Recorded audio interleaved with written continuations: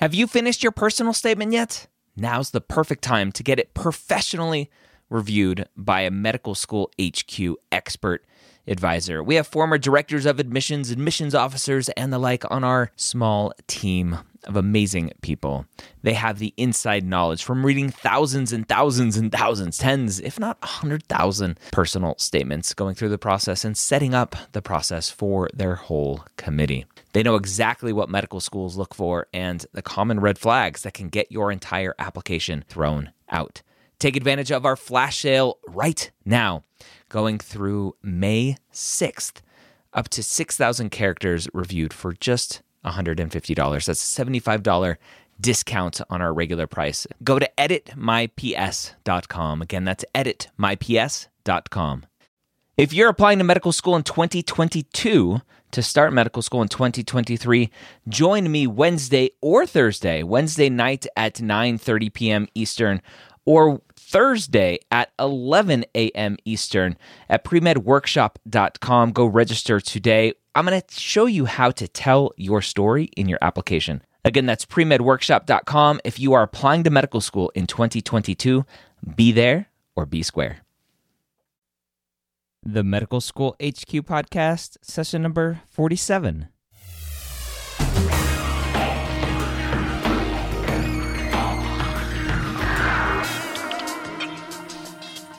Welcome back to the Medical School HQ Podcast. This is the place to learn how to excel as a pre-med student, learn what it takes to survive medical school, and turn your dream of becoming a physician into reality.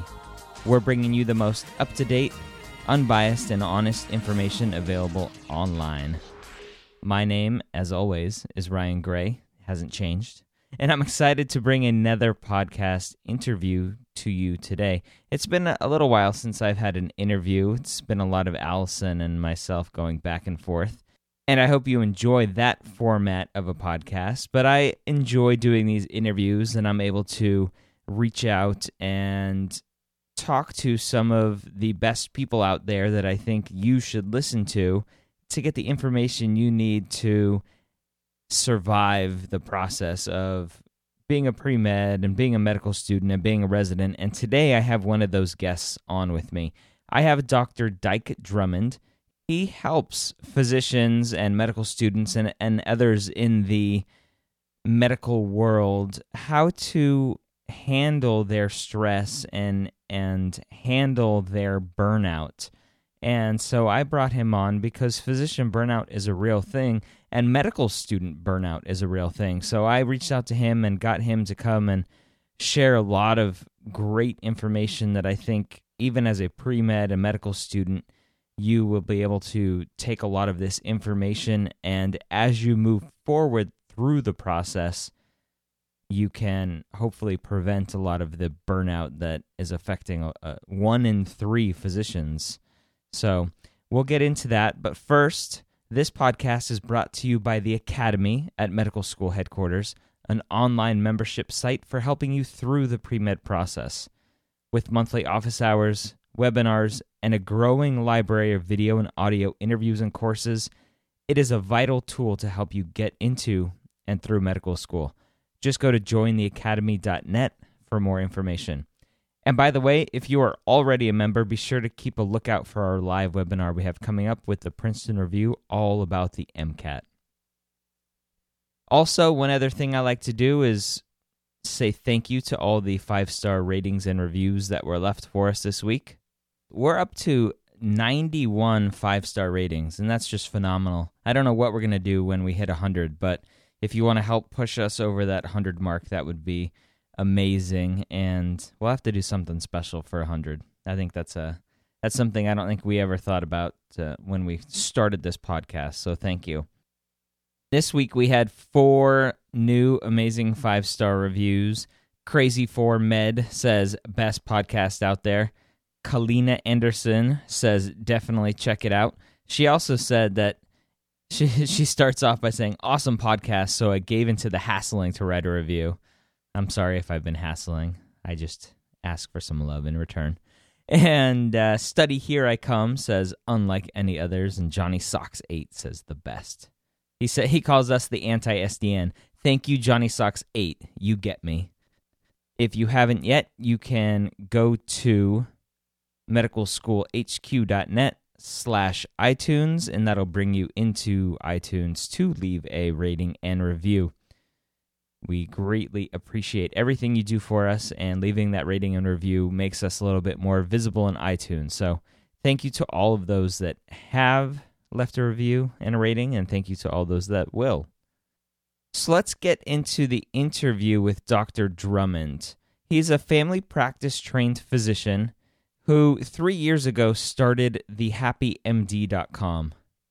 And at this site, he takes his personal experience of burnout and with the skills that he's learned over the years, helps current physicians and others seeking his help how to prevent and how to get through the burnout stages of life and hopefully start enjoying their job again. Because as physicians, we go into it with the best of intentions to heal another human being, and somewhere along the way, we get jaded. We always say the medical education process makes physicians jaded, and Dr. Drummond and I talk a lot about why that is and ways to prevent it. So hopefully you'll get a ton of great information out of it. I know you will.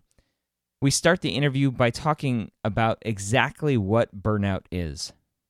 Burnout is actually a cluster of symptoms, and it's measured usually by something called the Maslach, that's spelled M-A-S-L-A-C-H, Maslach Burnout Inventory, named after a researcher named Christina Maslach, who started measuring burnout in people in the 1970s.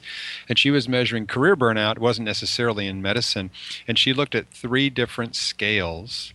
Scale number 1 was a measurement of exhaustion. So there were several questions on this 14-item survey that asked you about how tired you were and whether you were able to recover. I consider burnout when you're in a downward spiral. If you're just stressed, you'll have a rough shift or a rough week, and you'll have the weekend and you'll feel better on Monday. But in burnout, you're on a downward spiral trajectory, and it's just getting worse and worse. So exhaustion is one thing that's measured. The second one is called depersonalization. And this is where people start getting really sarcastic and cynical and blaming their patients. It's also known as compassion fatigue.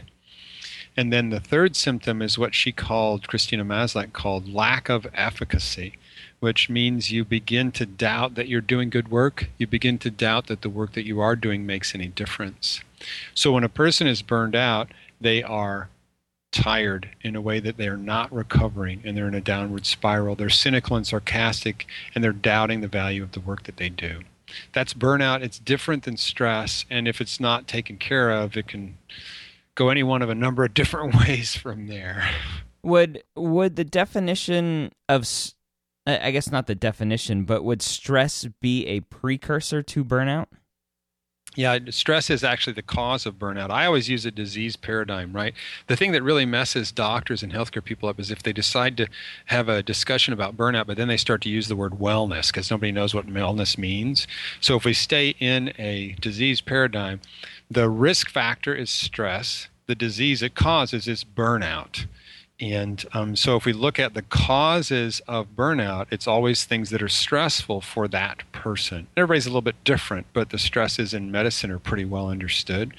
And but stress is the risk factor and the cause, and burnout is the disease, if you want to look at it that way. Okay. When has this whole physician burnout become so popular, or why has it become so popular? Well, I can't speak for in days of yore, but I can tell you that physician burnout prevalence surveys have been being done for over 20 years. And ever since it has begun, the surveys are really, really constant. They show that on average, 1 in 3 practicing doctors is suffering from symptomatic burnout on any given office day. So that's an average. Some surveyed populations are lower and some are much higher. And the average is really interesting in that it is regardless of country and regardless of specialty. So if I was to survey American surgeons and Finnish dermatologists and Japanese ENT doctors. I would expect all of those surveys to show about between 20 and 40% of them suffering from burnout. So it's incredibly constant. It appears to be independent of the delivery system, since in Japan and Finland and America, they're very different delivery systems, and it's independent of your specialty. So it's something to do with either the journey to become a doctor or the practice of medicine that's the cause. The challenge right now is that what you've got is a whole bunch of large organizations in all sorts of different countries. So, for instance, National Health Service in England and other places that employ all the doctors. And now in America, there's a huge consolidation move. A lot of big practices are forming in response to the Affordable Care Act. And what happens is you got these organizations all of a sudden responsible for great big groups of doctors. And they're noticing they aren't really very happy. And they're noticing that in order to offer quality care and to focus on patient satisfaction, some organizations are becoming aware of the fact that, hey, if your doctors are not having a good time at work, it's really hard to get those things that you really want in your organization. So I think there's a very small number of organizations that are noticing that it takes happy doctors to have happy patients. And when it comes to energy and involvement and engagement at work, you can't give what you ain't got. So if your doctors are all running on empty, it's really hard for them to put things into their work. I'm glad you were able to speak to the fact that this has been going on for 20 some odd years, and that it's not just electronic medical records, and it's not just the new insurance policies, and there seems to be a lot of blame placed on what's going on today, but you think it's more a symptom of just being a physician in general. Well, there are certain things about the American healthcare environment and the acceleration of change that's happened recently with the overlay of big data and EMR getting between you and your patient, that kind of stuff. Those are additional stresses. But let's just be for real. Here is why burnout gets set up to be more frequent in the helping professions than, let's say, in somebody who works on an assembly line in a manufacturing concern. So if you think about it, one of the messages that you get, and a lot of what causes burnout is very unconscious. It's part of programming we take on in our training. If you think about it, there are a number of professions where one of the prime directives is the patient comes first. That's what we say in healthcare. If you're a hotel operator or a restaurateur, your client comes first. The client is always right? You've heard this, right? Mm-hmm. In law enforcement and military, you're always putting yourself in a place of putting the citizen and the people of your country first. So if you look at burnout rates in all those professions, they're higher. Why? Because we've said that somebody else's needs are more important than mine. So what that does is make it difficult for me to recognize my needs, makes it darn difficult for me to address them, my own needs for sleep and rest and my emotional self-care and my spiritual self-care. Because why? The patient comes first. Example, and if there are medical students and pre-med folks listening, there's going to be a time, when you're going to be really tired and you're going to really have to go to the bathroom and you haven't eaten in about 12 hours. And you know what? The person who is your mentor and your educator at that point in time is not going to care how long it's been since you ate or peed or had something to eat. If there's a patient to be seen, guess what you're going to do? You're going to go take care of them because the patient comes first.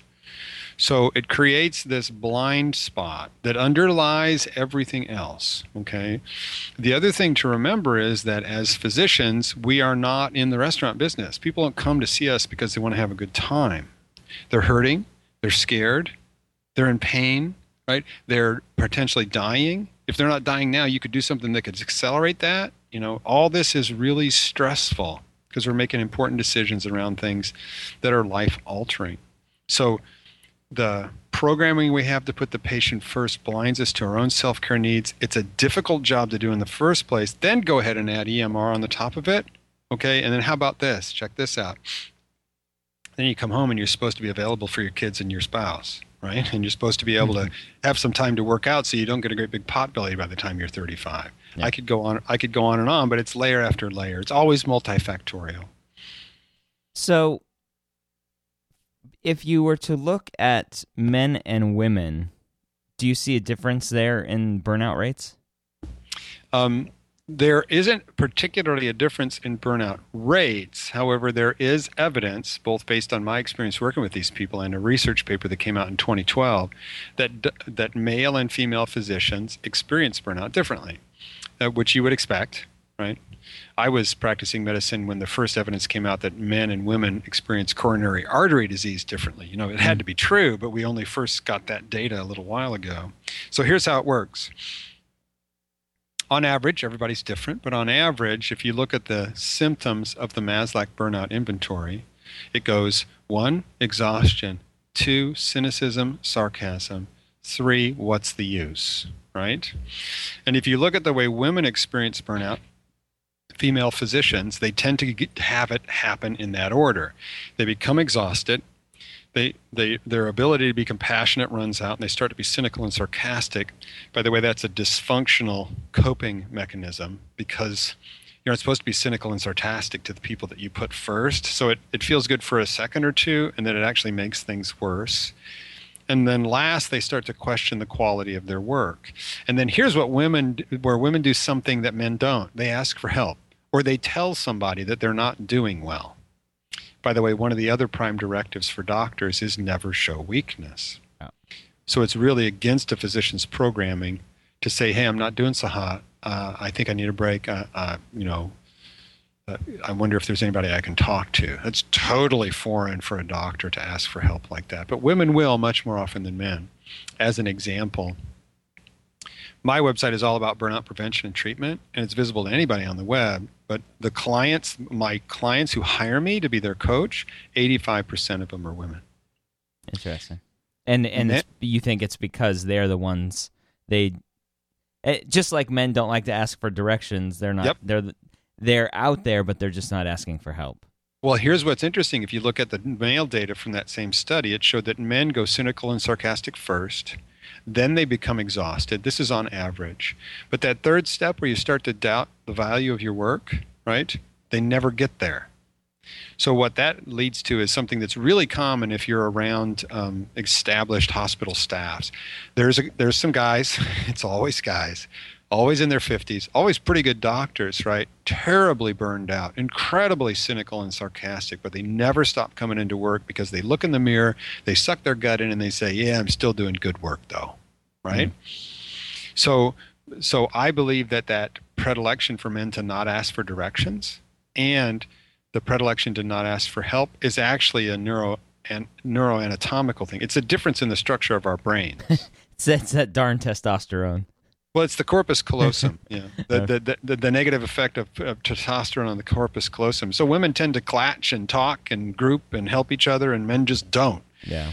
And that's for any species of mammal, you know. Mm-hmm. We compete, right? So like that. So just randomly, something that popped into my head as you talked about men never really doubting the quality of their work. Have there been any studies with any sort of medical error rates higher in men that are more burned out?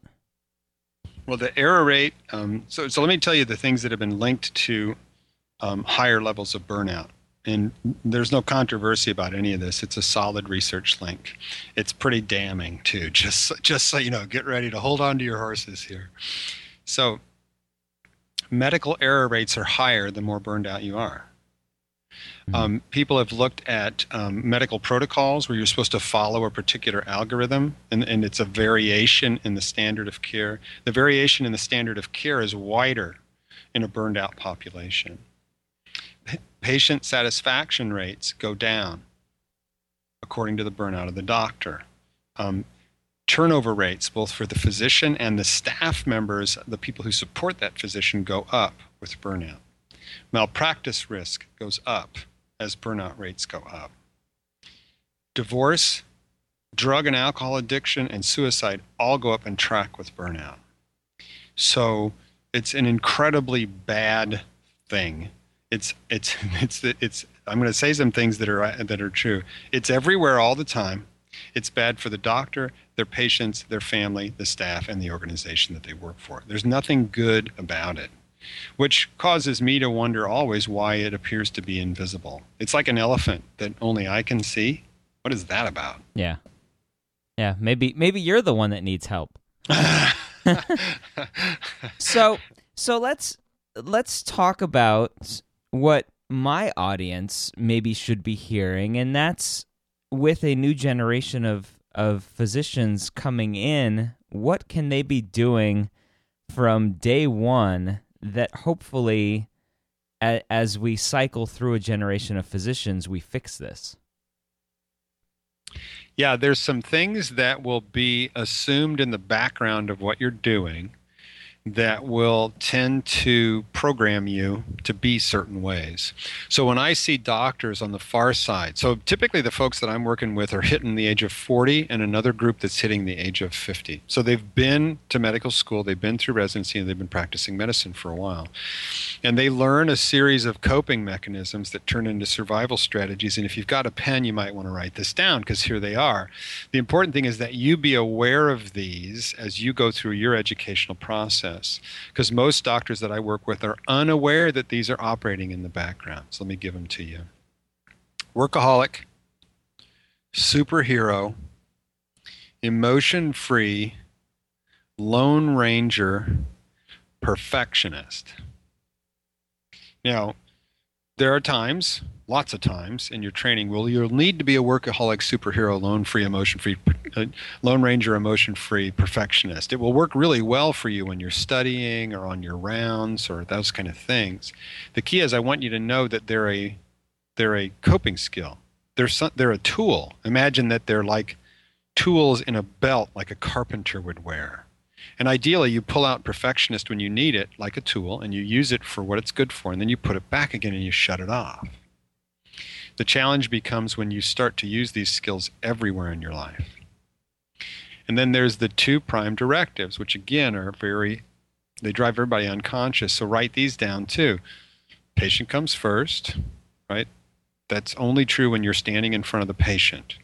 Otherwise, you come first. Because you can't give what you ain't got. You have to take care of yourself. You can't take care of anybody else. What do they say on the airplane? If the plane were to crash, who gets their oxygen mask first? You. Right? You do, right. Yep. So patient comes first. That's a really common subconscious thing that is damaging to you. Second one is never show weakness. Because a lot of times the training experience is like a gladiator contest. The last man standing becomes the chief resident. Doesn't have to be that way, it just is, okay? However, it's important to acknowledge your own self-care needs, to get them met, to learn how to balance your life as you go through your training rather than try to figure it out on the far end, and to acknowledge your humanity and reach out to people who seem to be struggling and being okay to ask for help and all those kind of things. To be a person, a human being that is also someone who sometimes is a doctor. And I'm sure looking back on your path into medicine and your pre-med world, as you're sitting there studying for the MCAT and you're going through medical school and you're studying for the boards and you're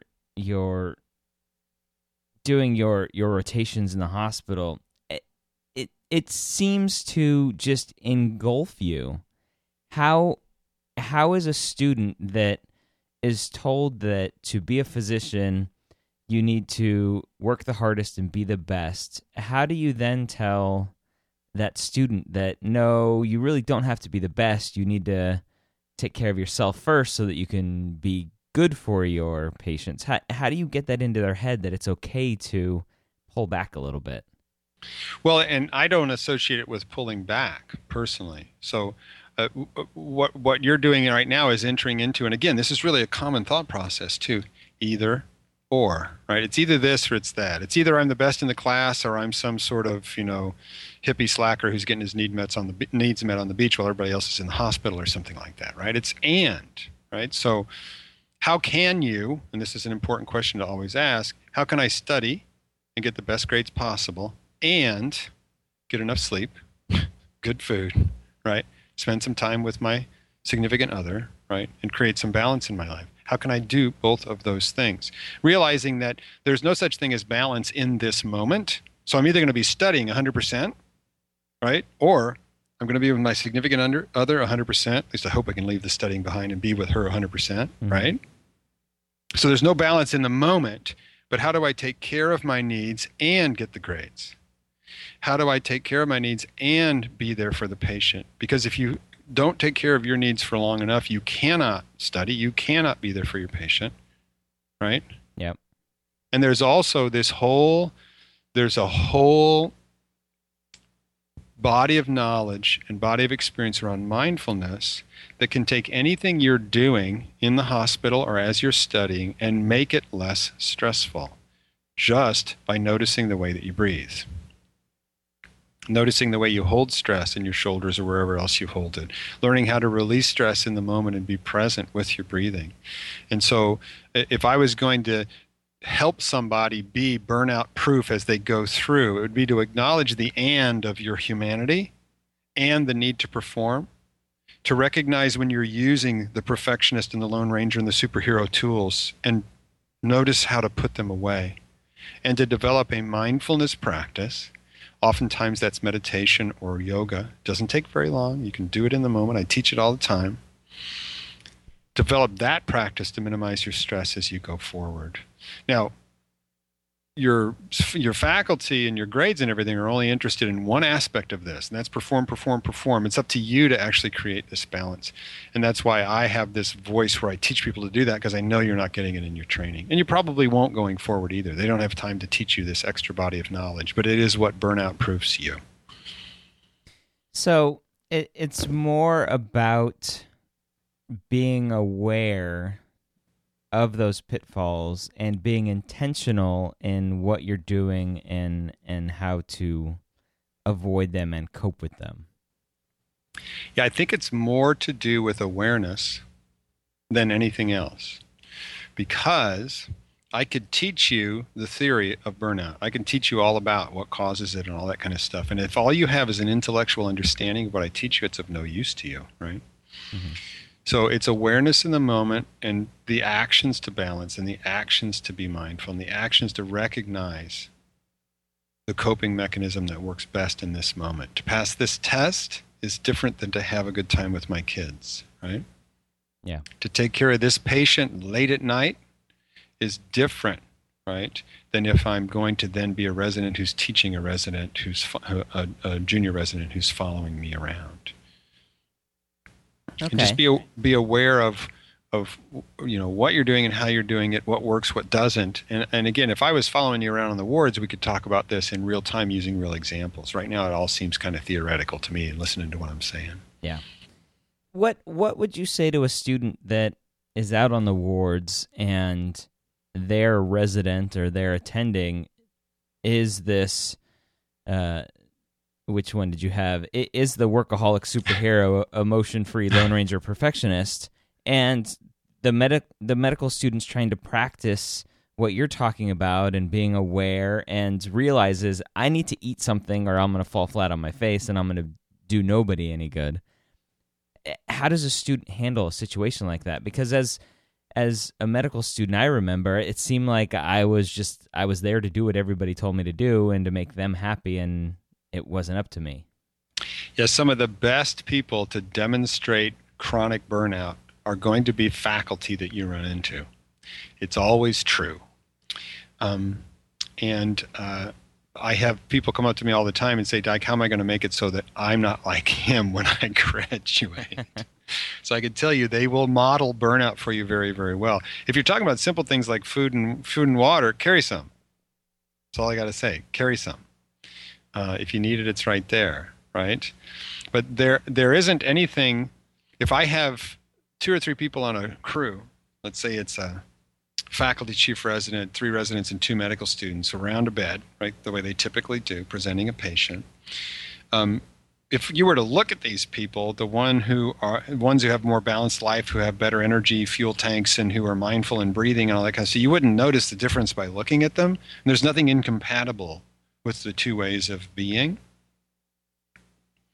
However, there will be a difference in the quality of care that those people offer. The challenge always becomes when you see the kind of bullying and hazing behavior, pimping it's often called, right? Mm-hmm. That's something where Sometimes it's difficult to avoid the negative influence of other people who are trashed and burned out, and that's just the way they are. But keep breathing. Keep breathing. Just breathe again. Let it go. Okay, don't get wrapped up in it. Take good care of yourself. Let that person be. Don't go back at them. You're going to be okay. So breathe. Breathe. Breathe is always the right answer. Take a big breath up to the top of your head. Let me give you a specific mindful breath, okay? Is it okay if I train this? Is this okay? Yeah. Okay, great.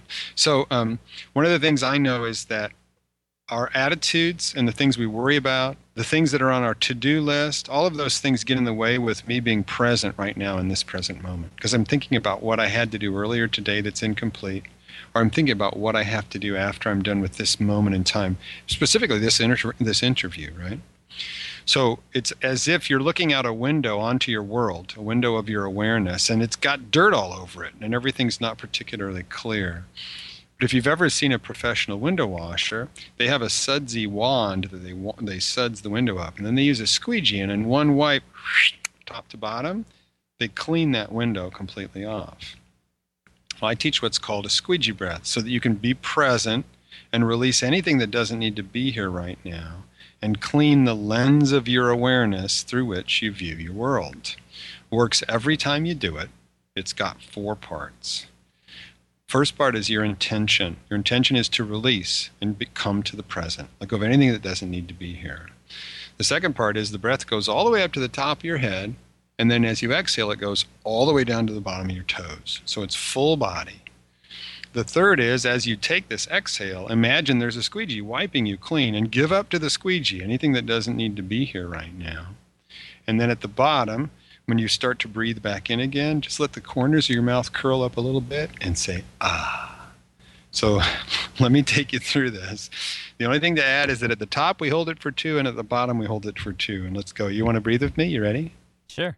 Okay, great. Take a big deep breath all the way into the top of your head and hold it 2, 3, and now release and exhale all the way down the front of your body, all the way out to your toes, all the way out to the tips. 2, 3, and now let your breathing resume itself. Corners of your mouth curls up. You just say, ah. It just, you naturally start to smile and feel better. Yeah, absolutely. So if your intention is to release, you go top to bottom and smile. You will feel better, be more present, less stressed out, every single time you take that breath. And you know what? You are going to take that breath anyhow. This is just a different way of doing it. Be more intentional about it.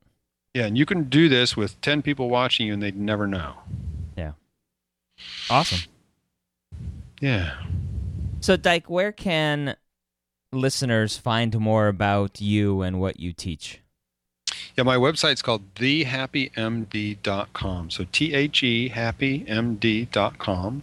And there are all sorts of resources there that are what I call mini trainings. It's like a 6-minute video and a handout, and it teaches you how to deal with upset patients, for instance. That one's called the Universal Upset Patient Protocol.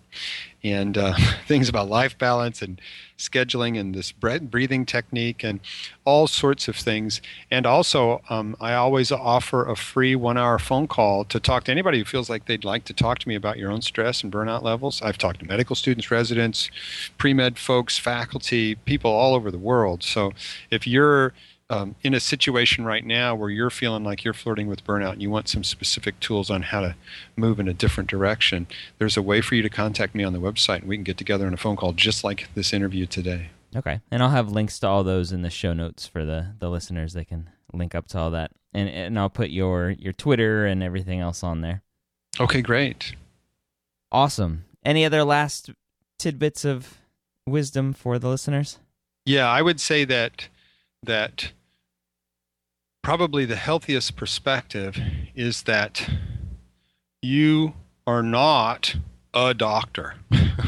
You're a human being, a person with a larger life who's chosen to practice the craft of medicine as the way you make a difference in the world. However, it's not who you are. It's a skill set that you're going to learn and use in appropriate circumstances. And the most important thing is to be able to shut that off when it's time to shut it off and relax into the rest of you, and to keep that rest of you active and vibrant and fulfilling along the way. Because being a doctor is supposed to enable you to have a rocking life, not be something that dominates that life and drains you of your energy. It's possible to have the best of both worlds. All right, so that was Dr. Drummond with a ton of great information. Again, all the links that we talked about, his website, his Twitter profile, you can find those at the show notes, which are medicalschoolhq.net/47. If you liked what Dr. Drummond said, go say hi to him on Twitter. Let him know you heard about him and heard the podcast here at the Medical School HQ podcast, and just say hello. As I always ask, I hope you continue the conversation with us. You can do that in multiple ways. You can go to the show notes page, which I just mentioned, medicalschoolhq.net/47, and start leaving some comments there. You can hit us up on Twitter. We're at Medical School HQ, or you can shoot us an email. My email is ryan@medicalschoolhq.net. I hope you got a ton of great information. I hope you use this information to help prevent a lot of undue stress and a lot of burnout in the future. And as always, I hope you join us next time here at the Medical School headquarters.